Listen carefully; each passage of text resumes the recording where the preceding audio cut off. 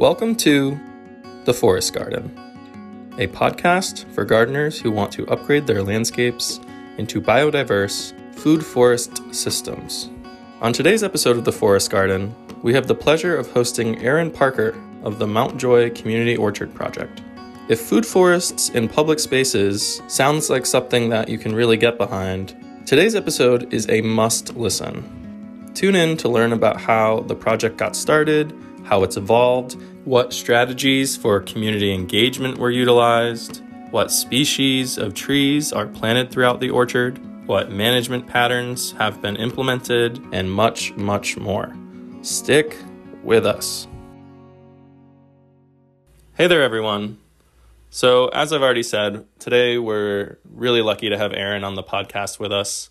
Aaron is a total plant nerd who is based up in Portland area, which is where the orchard is that we'll be talking about today. He also is the host of a podcast called Propaganda by the Seed, which I suggest you all check out.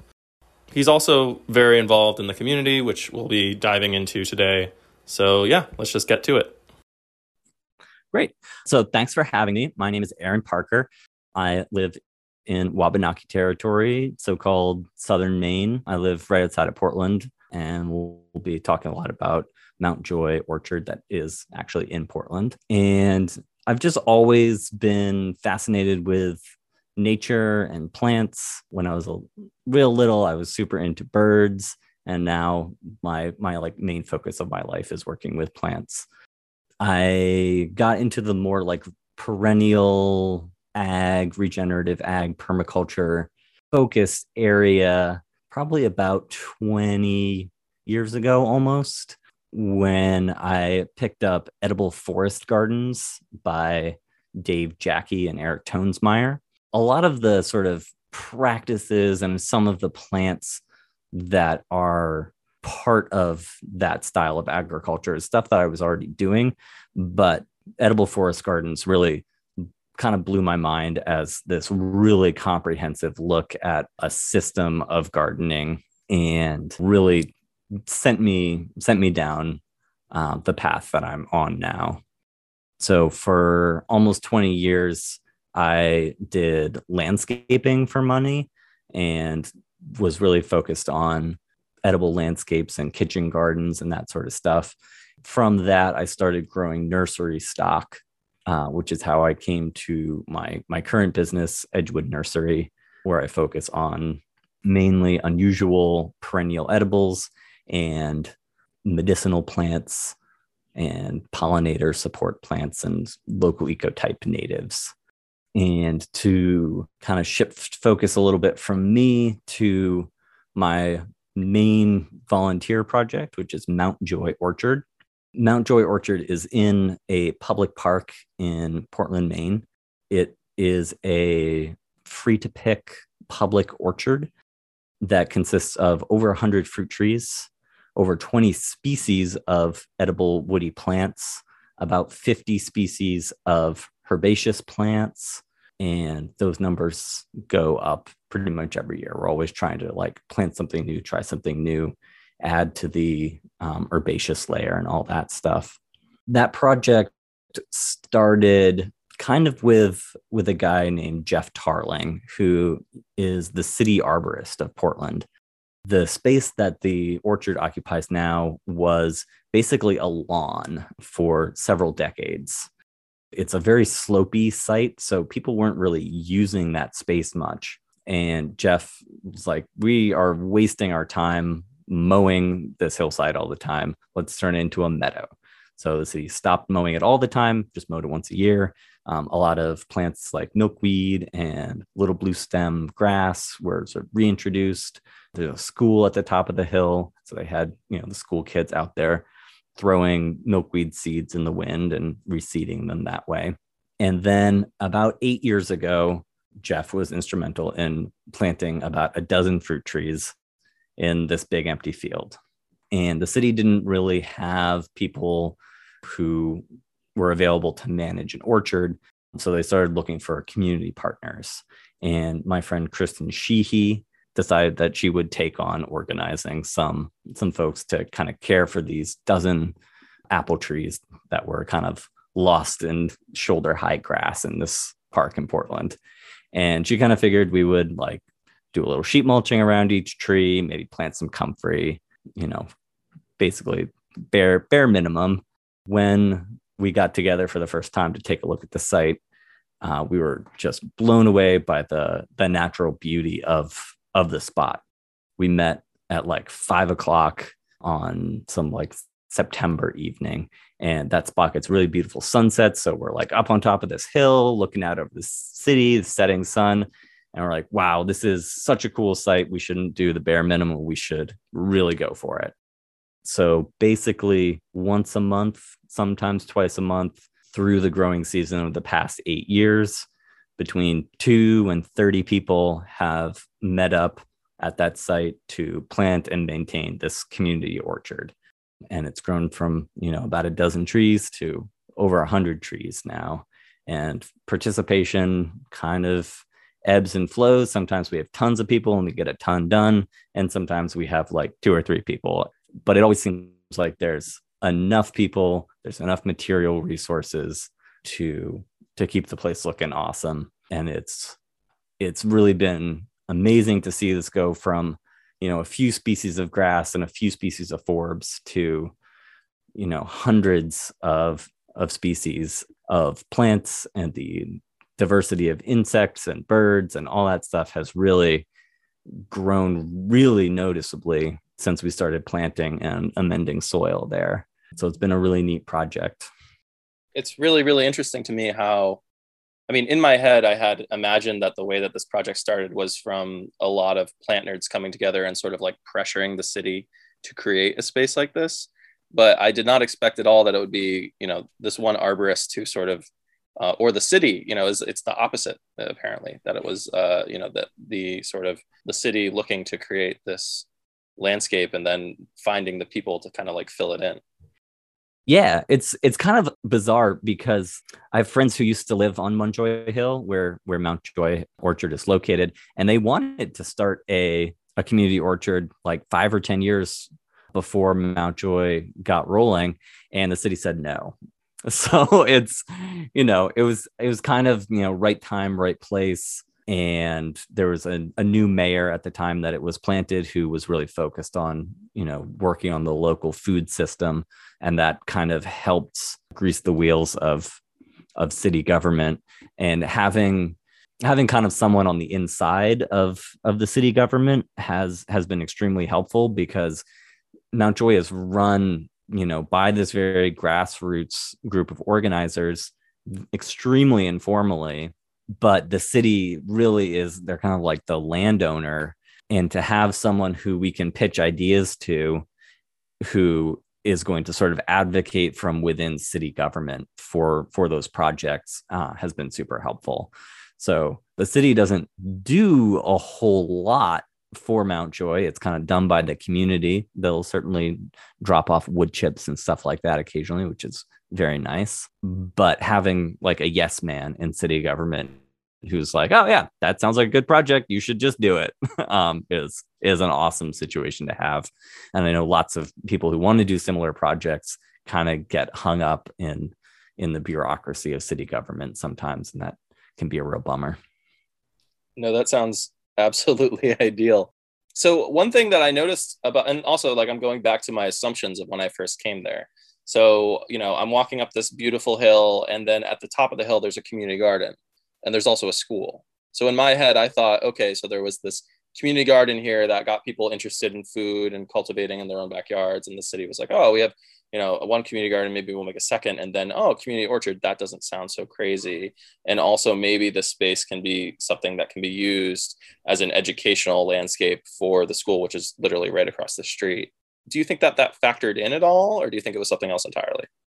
I think it probably was a factor. The oldest trees that are sort of adjacent to the orchard were actually planted by a school teacher. And we kind of helped to maintain those fruit trees, because as the orchard group, we have people like myself with specialized skills to know how to prune and care for fruit trees that not everybody has. But those oldest trees are like kind of reserved for the use of the school, because they'll take the kids out to pick apples and make applesauce and stuff.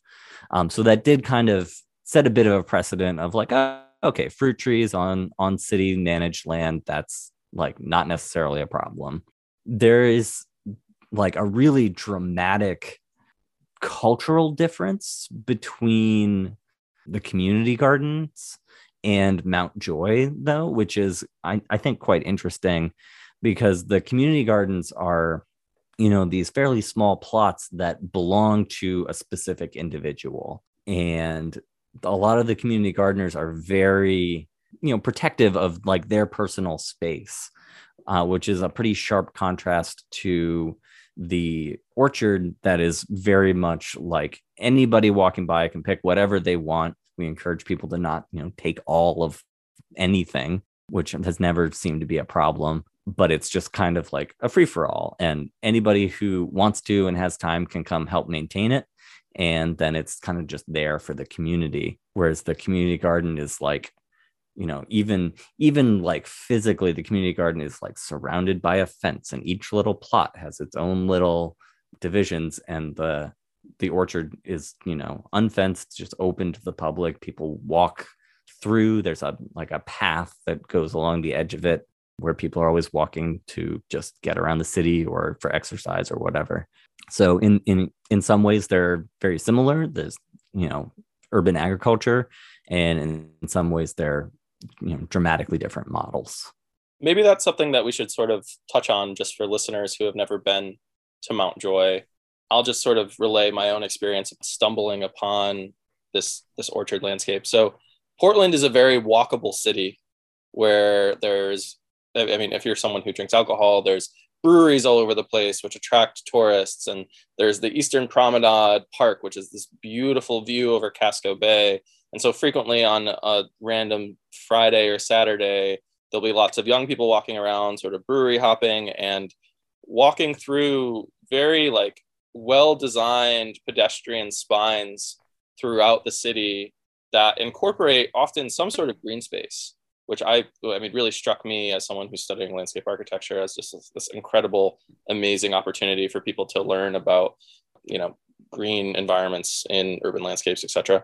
But that sort of path that you described that goes along the orchard, it really is a connectivity kind of thing. Like people who are in that lower area, sort of near the highway, and want to walk up to the park, maybe they parked down below the hill because the parking down there is easier. At least, I've experienced that. I don't know if that's really a thing.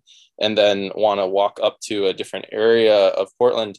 The chances that they're going to choose to walk through Mount Joy, at least to me, seems pretty probable. And I think that, the placement of it in the landscape and the surrounding landscape experience is really, really, really important. Like where your community orchard goes in an urban context, it just seems perfectly placed.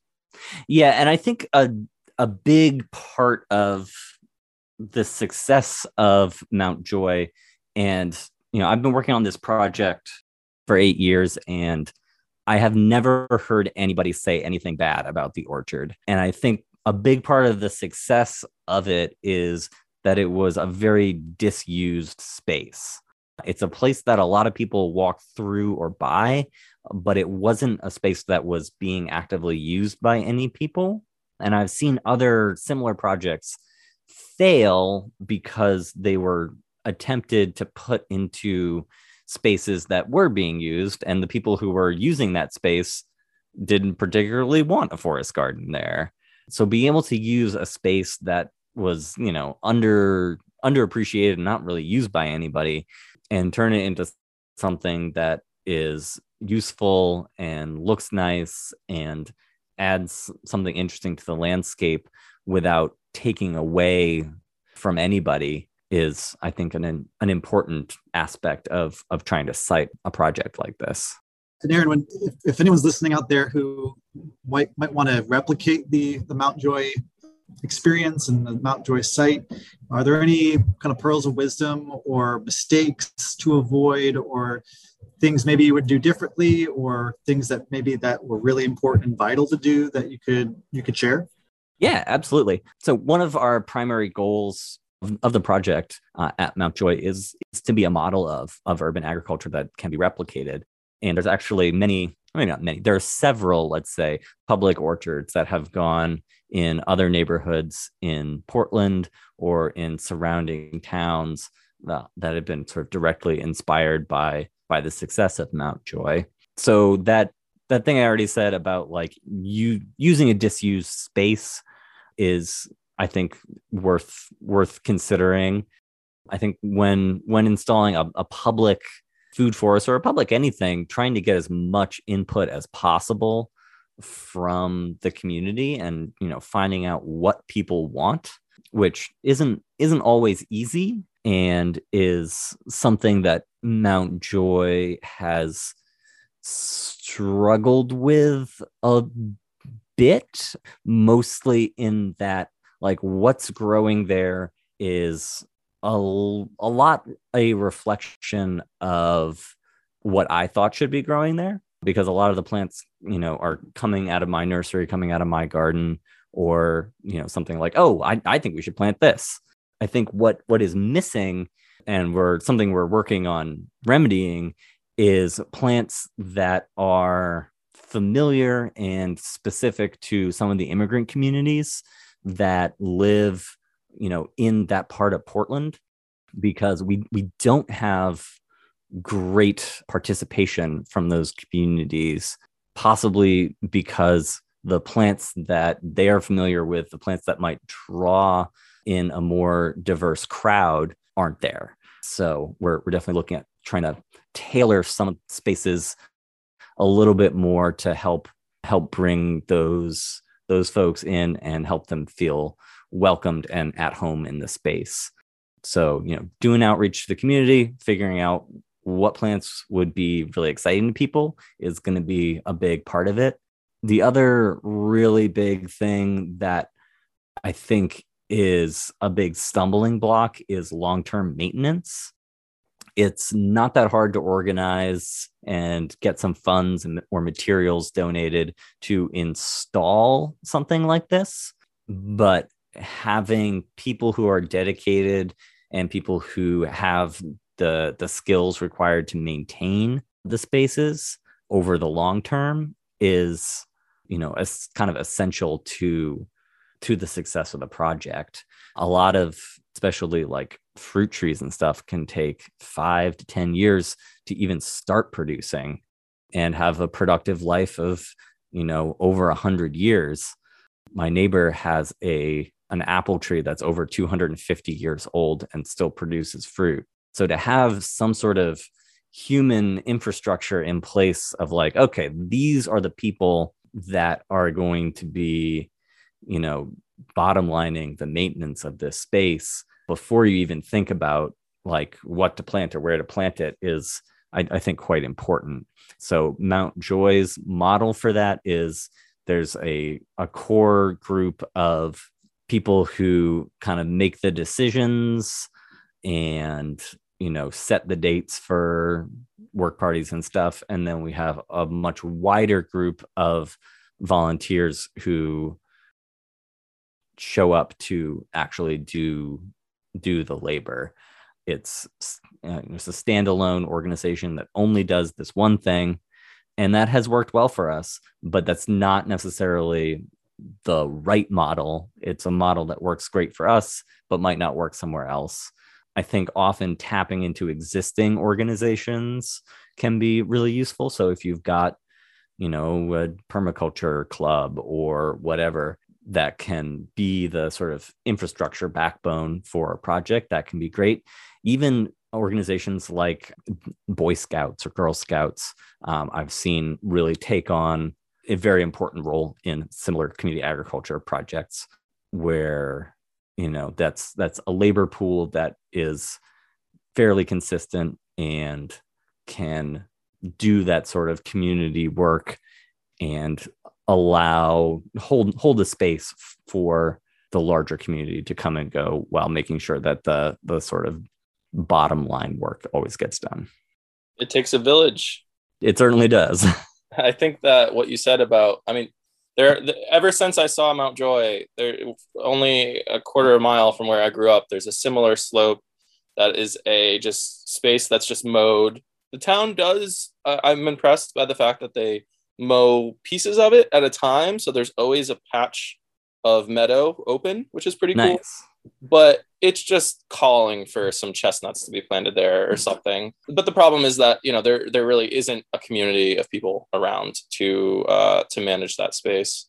And, in terms of how that space evolves over time, I mean, if it's just a mowed, if it's just the city mowing around it, perhaps, and they continue to mow, but there's alleys and just rows of trees, maybe that could work. I don't know.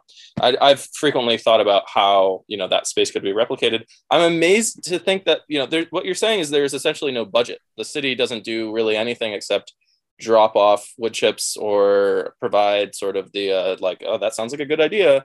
And just everything is entirely done by this, community endeavor. Is that basically the case?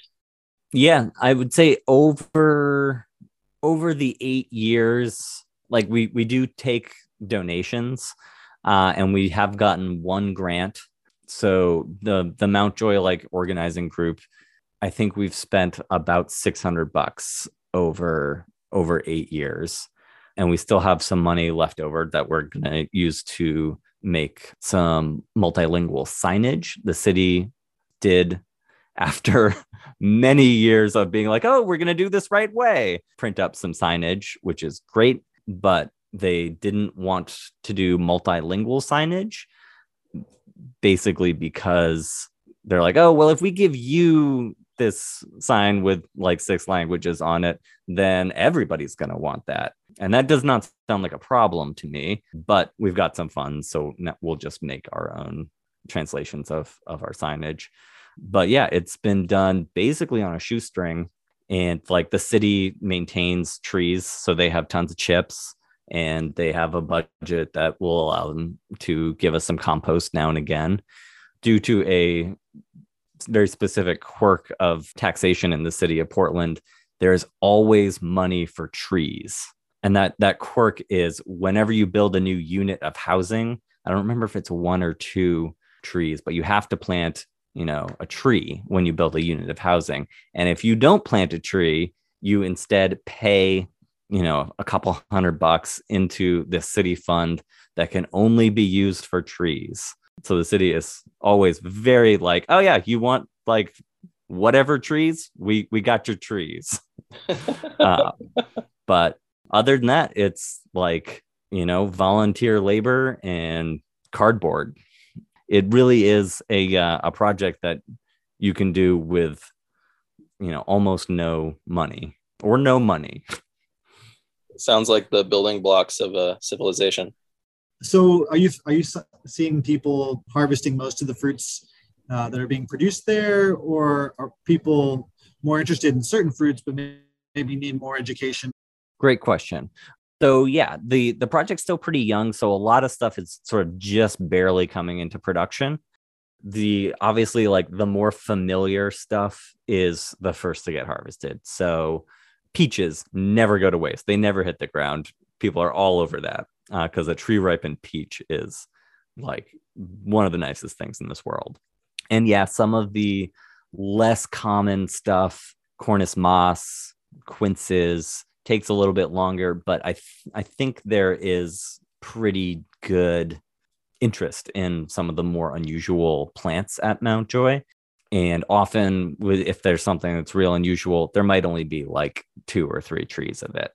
So there's, that small group of really interested plant nerds who are going to go out and be sure to harvest that yellow horn nut or whatever. Beyond that, we do have tours. I actually just did one today. We had an awesome volunteer you can find on Instagram under the name of Soy Milk Maid, who made a recipe card to give out at the tour. So I think that's something we would love to continue to do. I'll also put harvest alerts on social media and on our email mailing list. So it's oh, medlar really needs to get harvested in the next couple weeks. So go to Mount Joy and pick some medlars, and here's some, something you might want to do with it. So as more comes into production, there might be a need for more education, but I'm also finding that there are these little pockets of the community that are familiar with a lot of the plants that I think of as unusual and are excited to see them. And medlar is a great example of that. There is a woman named Sandra who has been volunteering with Mount Joy for the last year, super helpful. And I was shocked to find out from her that medlar is pretty common in Colombia, not where I would have expected to find, a cuisine of medlar, but she was very excited to have that medlar. I think there's probably lots of interesting connections like that to be had in, a diverse multi-species food forest like Mount Joy. When you say Colombia, you mean like South America? Yeah. Wow. I mean, when I think of medlar, I think of like, monastery gardens and like Europe, and that's really interesting. Me too. I had no idea. And another example is there's milkweed all over that site, and people are coming around to appreciating milkweed as food for monarchs and, wonderful pollinator plant. There's also a bunch of other specialist insects that you only see if you have milkweed. But frequently I'll be at Mount Joy and see the cut stubs where people have harvested milkweed shoots or tips or flower buds. So there are people actively foraging, some really neat plant stuff that is not commonly harvested. That's really, really cool. So that, with that in mind, I have two questions. And related to the foraging, something I've been meaning to ask, a lot of community orchard projects in different states and municipalities or whatever have to get around foraging laws, and how that sort of like functions or fits into this whole picture I'm interested in. And then also, the other question I had was in terms of rodents or birds and like pests and diseases. I guess that even comes down to like species selection. I know that, probably the diversity was the biggest push coming from a few plant nerds who really have diversity in mind. But yeah, like when you talked about the peaches, I'm wondering how is it that, the squirrels don't get them all or whatever. Cool. Well, I can say I don't know anything about foraging laws, and they were zero problem for this project. So don't know anything about that. Pests and diseases I know about, and I think are going to be like learning to manage pests and diseases on that site with the amount of labor that we have available is going to be a really interesting challenge over the next like 20 to 30 years. We're lucky to have a few different things working in our favor that kind of minimize our pest and disease pressure, but it certainly doesn't bring it down to nothing. And some of those things are, we have excellent air drainage. It's a very slopey site. It's right by the ocean, so you get a really good maritime breeze. It's also in the city, so you have urban heat island effect, which is going to make the surface of the site dry out faster, which can help to keep fungal diseases down. There's also not a lot of other fruit trees around to act as reservoirs of pest and disease. So the pressure of most pests and diseases is significantly lower at Mount Joy than it is, say, at my house, like 20 minutes drive. That said, we already have some really annoying diseases. So we have brown rot, which affects all prunus species. It's right now, I would say it's maybe affecting like 5% of the fruit, which is basically negligible. So we're doing really well. Right now, our strategy is just basically education, like encouraging people to go out and harvest those sour cherries that are ready now. And while you're harvesting them, please pick off the diseased ones and dispose of them in the commercial compost bin at the top of the hill. Because if that brown rot, goes to spore and sporulates all over the tree, then we're going to have a lot more brown rot than like 5%. Another one is peach leaf curl, which is, kind of varies year to year how much there is. And we've managed to keep it at sort of like a cosmetic level. Like it doesn't look good, but it's not, the trees are still okay and they're still producing fruit just fine. And we have a volunteer who has an applicator license and is able to spray liquid copper, which is kind of nasty stuff. But because we're only spraying it once a year, it's, is what it is. And that can, help keep peach leaf curl in, that doesn't get rid of it 100%, but it keeps it in check. Something that I think is going to happen over, like I said, the next 10 or 20 years is we're either going to work with the city to develop a spray program to, try and use holistic sprays along the line of Michael Phillips to try and help manage pests and diseases. Probably would want to spray a lot of Surround, which is a kaolin clay spray. Or we're just going to go in and figure out which varieties are performing well with minimal maintenance and regraft anything that's not working. So if we've got a tree that's like year after year not producing usable fruit, it's not very much work to like lop off all the limbs, regraft it with scion wood from another tree in the orchard that year after year is producing, at least usable, if not clean fruit.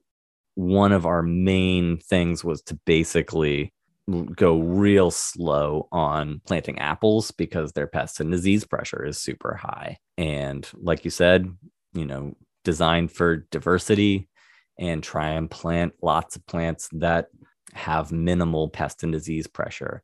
So mulberries, Cornus moss, quince are usually pretty trouble-free. There's lots that you can plant that, has a much better chance. Pawpaws are another one, persimmon. All these plants, once they're established, don't require much in the way of, specialized maintenance. We're also helped by the site being really open. So if it was sort of in a tree-lined neighborhood, which is real common in Portland, but this happens to be a very exposed site, we probably would have a lot more squirrel pressure. Let me rephrase that. If we were in a tree-lined neighborhood, we'd probably have a lot of problems with squirrels, but because the site is so open, the squirrels have to travel a significant ways over open ground, which they would prefer not to do to get into the orchard. And that helps keep our pressure from squirrels low.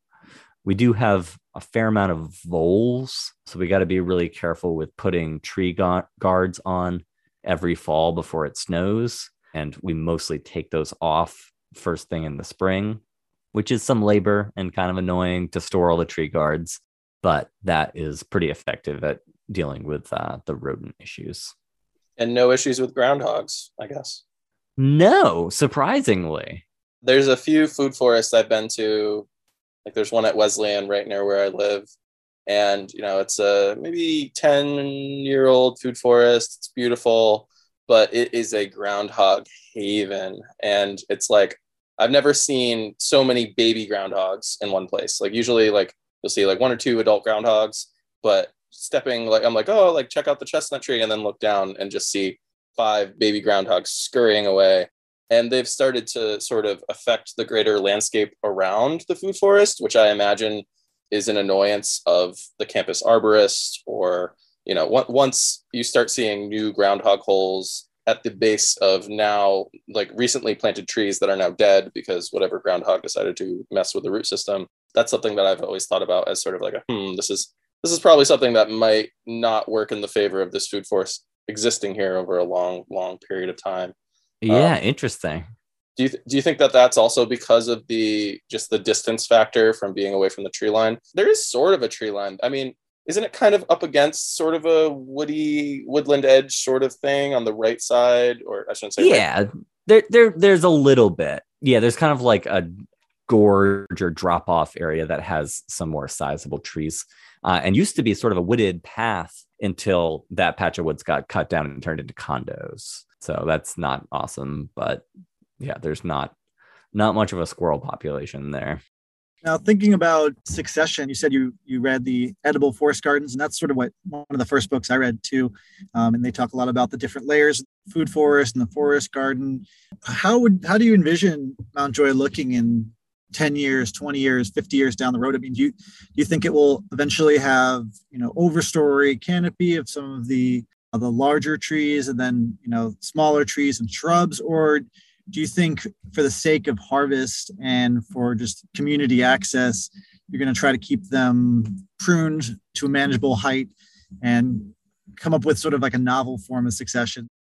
Yeah, I don't see Mount Joy ever having a real canopy layer or really filling in too much beyond what it is. And like you said, yeah, like making sure everything's pretty accessible for the community is a high priority for us. So that'll mean eventually topping all the trees. We've already started topping some of them, training branches low, because ideally we want the vast majority of the fruit to be accessible from the ground, or at most with like a short step ladder or a pole pruner or a pole picker.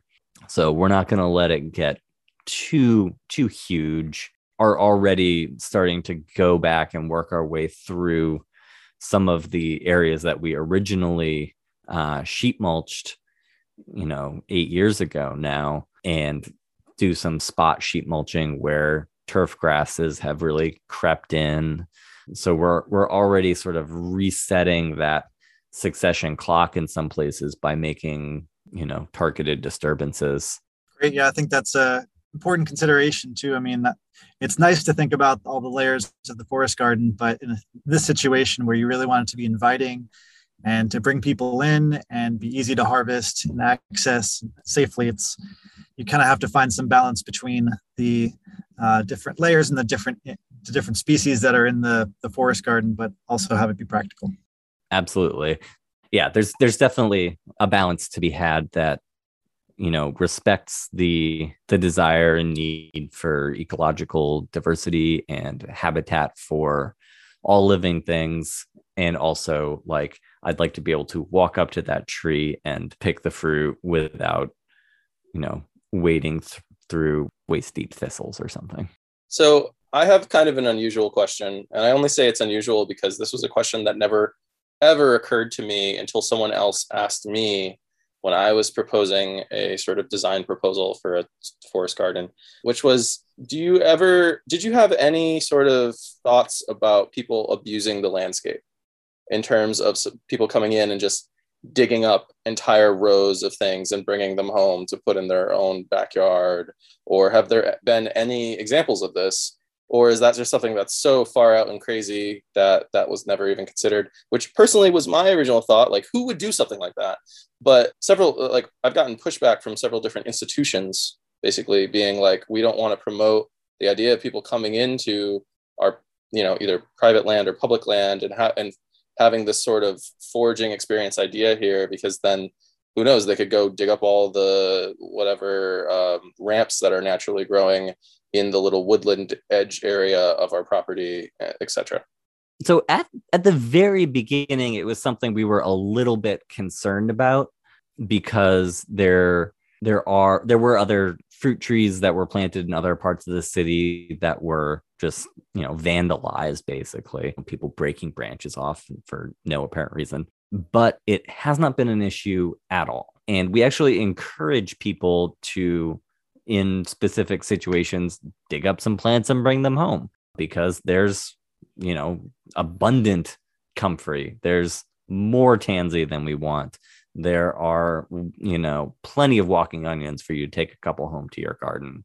And one of the long-term goals that hasn't really been implemented yet is to make Mountjoy into a plant library. The idea behind that is that basically every plant in the orchard can be relatively easily propagated. So that might mean taking scion wood and grafting it, or taking a division, or collecting seeds. And we really want to encourage that, because not only do we want Mountjoy to be a model that can be replicated, but it can also be a source for propagation material for other similar gardens and other projects, and even backyard gardens. I personally have not seen any issues with people over harvesting anything, or removing plants, or damaging plants. I think the only sort of random damage that I've seen in my 8 years is people sled on that hill and ski and snowboard in the winter. And there was a small tree that was just completely smashed by someone sledding through it. Now all the trees are much too large for that to be an issue, but that seemed very much an accident. And I haven't seen anything malicious in a long time. Gotcha. So in terms of the community feedback, we've already talked about this quite a bit, but has there been anything that anyone said that's really sort of caught you by surprise, or something really inspiring that never would have occurred to you, but someone from a different community kind of experienced this landscape and just had an entirely different new idea that either maybe gets brought in down the line or doesn't? I can't think of anything off the top of my head that was like sort of made me see something from a different perspective. But we generally get really good feedback. People are like, oh, I love this space. I'm glad you're doing this. I appreciate this being here. We get a lot of people who are really excited to participate in the space. Often older people who, used to have their own garden and now, live in a small apartment or whatever, and, are just excited to get their hands back in the soil. Or even young people. Like last year, we had an awesome volunteer who was able to, work totally independently, who grew up on a farm and just missed pulling weeds once in a while, which is like someone who is excited about weeding is basically the best kind of volunteer you could get. This is true. What are the plants that people that have gotten most excited about? What have been the standouts that other people can, in terms of if someone wants to replicate this landscape in their own community? Yeah, I'm interested in what the big ones have been. Yeah, I would say peaches are a big hit. There is it's just a city landscape planting that's adjacent to Mountjoy. That's almost all high bush blueberries. That gets a huge amount of attention. People are really excited about pawpaws that aren't even fruiting yet. Like they're just stoked that they exist there. There are 4 apricots that are really cool and are the one that I'm personally most excited about. And I can tell you a little story about them if you're interested, but I know that's one that people are stoked on. Yes, please. I'd like to hear the apricot story. And what variety is it? I'm not familiar with too many cold hardy apricots. All right. So that's all part of the story. Okay. So apricots are actually really cold hardy. A lot of them are hardy into zone 4. What apricots don't like and what kills them in the Northeast is humidity. It's really freaking humid here, and apricots come from a much more arid climate. So I've never had an apricot die on me over the winter, but I've had several die in the summer. Like I barely even messing with apricots at this point. But I know of one apricot that was planted in the 80s in Portland, and still like this big, beautiful tree loaded with fruit every year, even though no one's really caring for it. It's the largest apricot that I know of in southern Maine, and I call it Munjoy apricot because it's on Munjoy Hill. And this tree was apparently planted as a seed by an immigrant to Portland who brought the seed with him from his home country. So really neat tree, really neat story. And maybe like 10 or 12 years ago, there was an article in a like local free paper about this neat apricot tree growing in Portland. And the journalist who wrote the article got really into the tree, and ever since has been, picking up the fruit off the sidewalk and saving the seeds and growing them out and giving them to local community agriculture programs.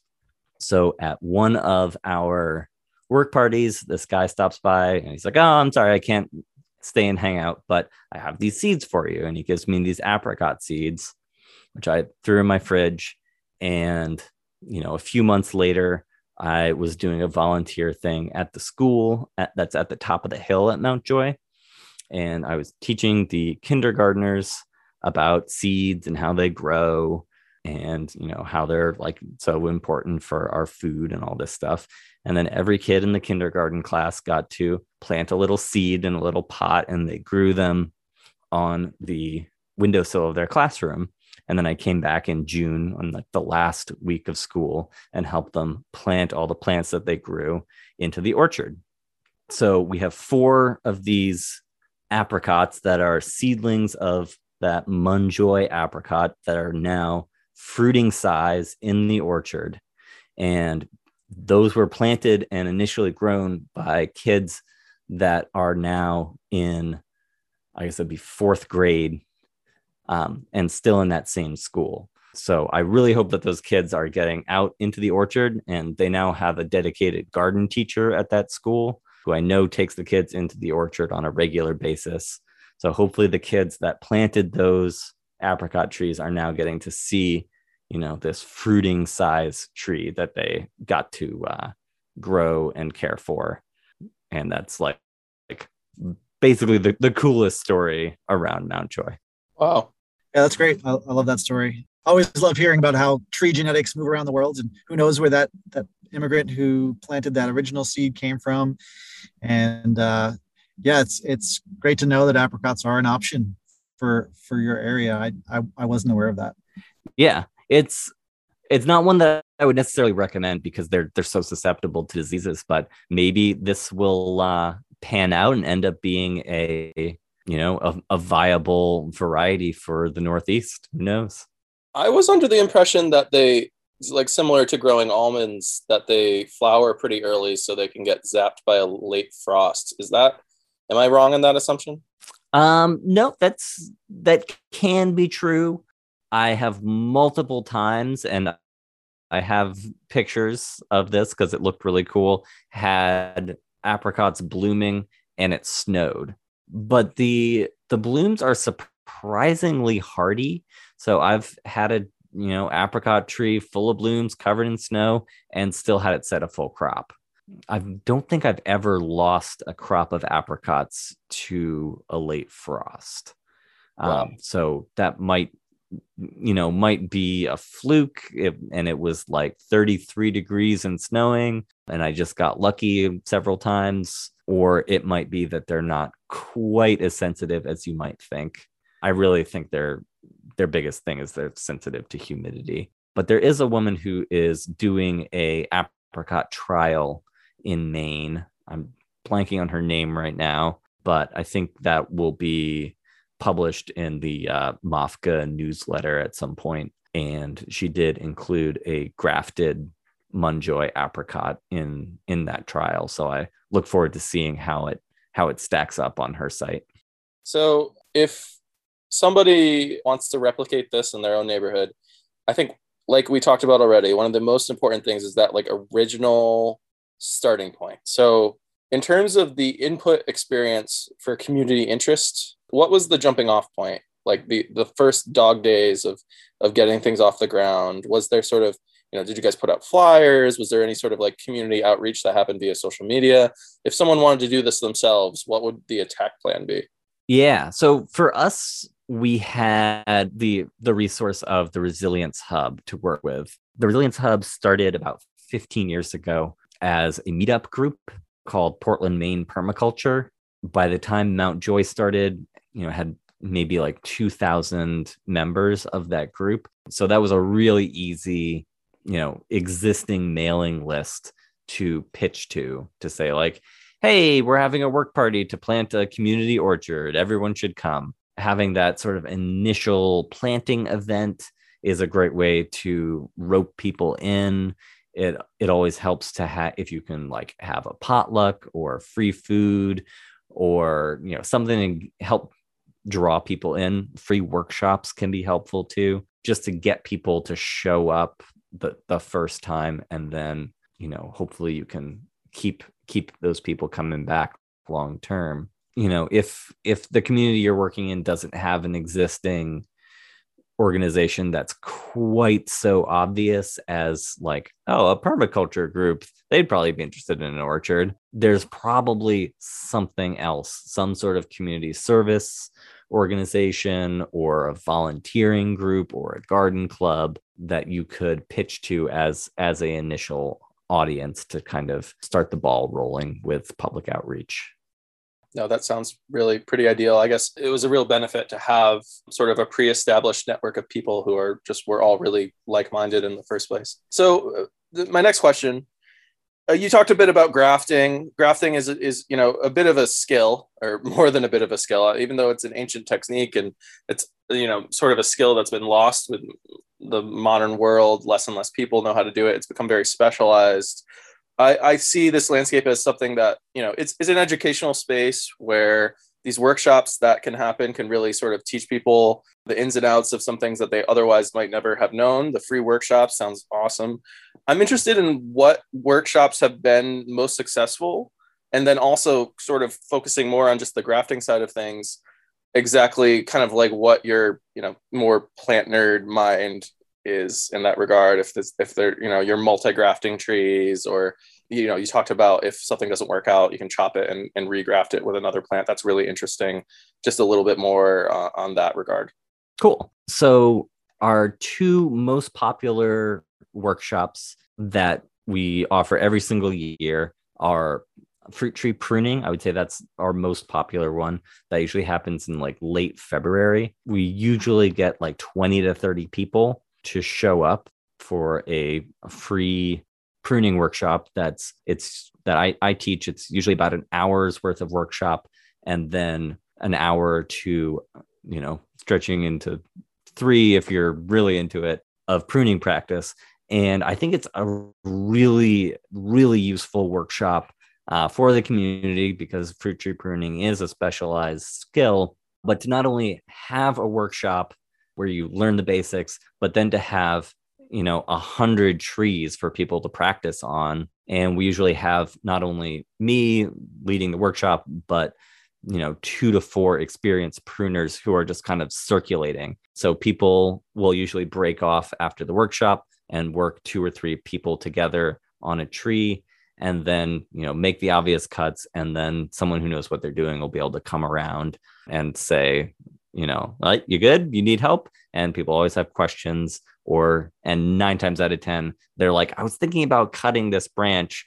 And the more experienced person will be like, yeah, great, cut it. That looks good. So it's, I think, a very useful way to learn to prune. The other really popular one is bark grafting. Grafting can be a bit tricky. There are some details to work out, but every year I teach this bark grafting workshop that's maybe 15 minutes long. And then there's usually several opportunities for people to try their hand at it. And I would say after only a 15-minute workshop, people are usually having, at least 75% success rates. And with a bark graft, you can put usually 2 to 3 grafts on a single branch. So you get 3 tries and 75% chance take. So it's, most people get it very successfully, even on the first try. And I'm jealous. I wish I lived in closer to you so I could come to all these workshops. Yeah, sorry. Well, that's part of what we're trying to do, is like offer this model. And in order to replicate the model, you need skilled people. And we want other people to come to our workshops, come to our work parties, not only because we need the hands to do the labor of maintaining the orchard, but so that we can share those specialized skills and have them, like the plant material, like the ideas of the model, have those specialized skills sort of, filtering out into the wider community. And as far as grafting, my big push with people learning to graft is learn the bark graft. It's incredibly easy, and start grafting on calorie pears. Calorie pears are like this wildly prolific woody weed that is all over the eastern part of the country. And they're in like every ditch in every city. And they're kind of they're a problem. But the silver lining is they'll accept a graft from Asian pear, European pear. There's an apple called winter banana that you can graft onto calorie pears, and then you can graft whatever apple you want onto that winter banana section. You can graft medlar on calorie pear. I haven't done it yet, but I'll bet aronia would take. You might be able to do sorbus on a calorie pear rootstock. So there's all these amazing food plants that you can graft onto those woody weeds growing in a ditch, and they grow incredibly.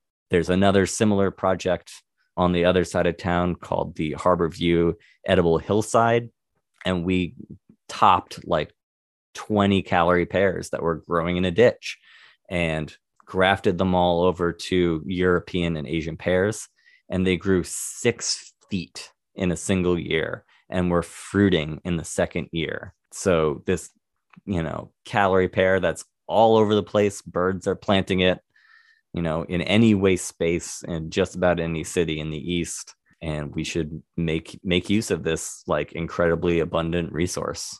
I've been like so stoked the whole time you were talking about that. Yeah. I'm writing that down too. Well, dude, you see them on the side of the highway in the spring, and I'm just like, every single one of those could be a Shinsuke Asian pear. Yeah. And I mean, we could talk about the smell. They have a nickname that I won't mention on this podcast. They're not great. Whoever decided, whatever urban planner was like, oh, we can put all these calorie pears in the urban landscape. They're a great street tree. That guy really, oh man. But anyways, fantastic. I love it. There's an organization out west that in California that has been doing this on a larger scale. I can't remember the name. It might just be like something generic. Guerrilla grafters. Yes, yeah, the guerrilla grafters, exactly. Yeah. Which is exciting. We're not the only people having these ideas of just absolutely cutting down your shitty calorie pear. Literally, people. I mean, people are now coming around to this is a fantastic rootstock. It'll grow anywhere, and the amount of food that can come out of it is just insane. Yeah, absolutely amazing. And I do want to mention some of the criticism that's out there of guerrilla grafting, especially when it comes to fruit trees. And I think if you've got a street tree in front of your house that's a calorie pear of any size, planted or bird planted, and you want to regraft it, and you're going to be there to care for it, that's awesome. You should probably go for it. I don't necessarily support guerrilla grafting anytime, anywhere, because it could potentially, like, if there's no one there to prune it and there's no one there to pick the fruit, basically wind up being a pain in someone else's ass. And, if it's not your neighborhood, it's not a tree that you're going to be looking after, then, just think twice about that. If it's a tree growing in a ditch that was planted by a bird, then you should always just make it something else. It takes the village. Ben, I'll also add that some people may know the calorie pear is the Bradford pear, a popular cultivar of calorie. Yeah, totally. And that's kind of where this problem came from, was the difference between calorie pear and Bradford pear, with Bradford being a specific cultivar. The first plantings of calorie pear were all this one cultivar and supposedly had pretty minimal fruit production because they weren't getting cross-pollinated. And then somewhere along the line, someone had a different calorie pear and they labeled it Bradford. And then it all just became a giant mess of cross-pollination. And now they're all over everything. on the side of the highway as you drive up I-91 to visit Portland, Maine, to check out Mount Joy Orchard in the spring. Check them out. Ben, before I have just one last question about, involvement and what, resources. Do you have any questions? I feel like I've talked most of the time. No, we've covered a lot. Aaron, thanks for taking the time out to speak with us. Yeah, absolutely. And I will throw in some plugs for Mount Joy stuff. You can find us on Instagram and Facebook. I think our Instagram handle is mount, MOUNT.joy.orchard. We also have a website at mtjoyorchard.org. And something you'll find on that website, which is extremely simple, but at the bottom, there is a YouTube video that's about an hour-long tour of me talking about the orchard and talking about a bunch of the plants in the orchard. So if you want to see what the orchard looks like, check out our social media or that video, and you can hear me talking about some of the interesting plants in the orchard as well.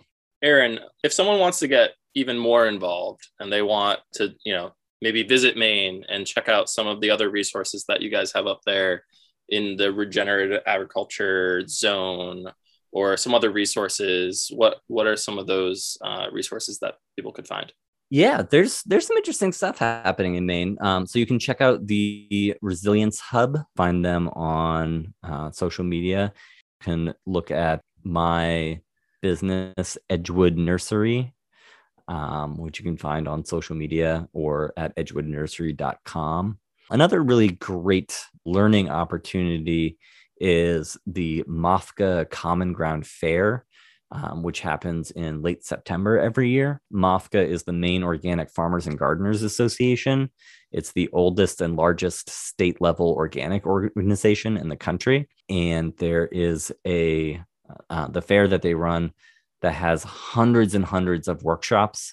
And, you either volunteer for a 4-hour shift to get in the door, which I highly recommend. It comes with a lovely meal, and the whole event runs on volunteer labor, or you pay a few bucks. But the quality and diversity of the workshops offered at the fair is really, really interesting. There's tons of really cool stuff.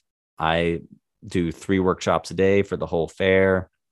There's some other amazing teachers that you can learn from there. People like Jim Kovaleski, who developed what he calls grass-fed vegetables. You can also find him on YouTube. Just really interesting regenerative system for growing annual vegetables. Yeah, there's just a million things happening there. Also just a really interesting place to meet like-minded people and learn from your peers. I will see you there. Unity Camp. Yep. It's a bit of a hike. I mean, Unity is up there, but I will be there.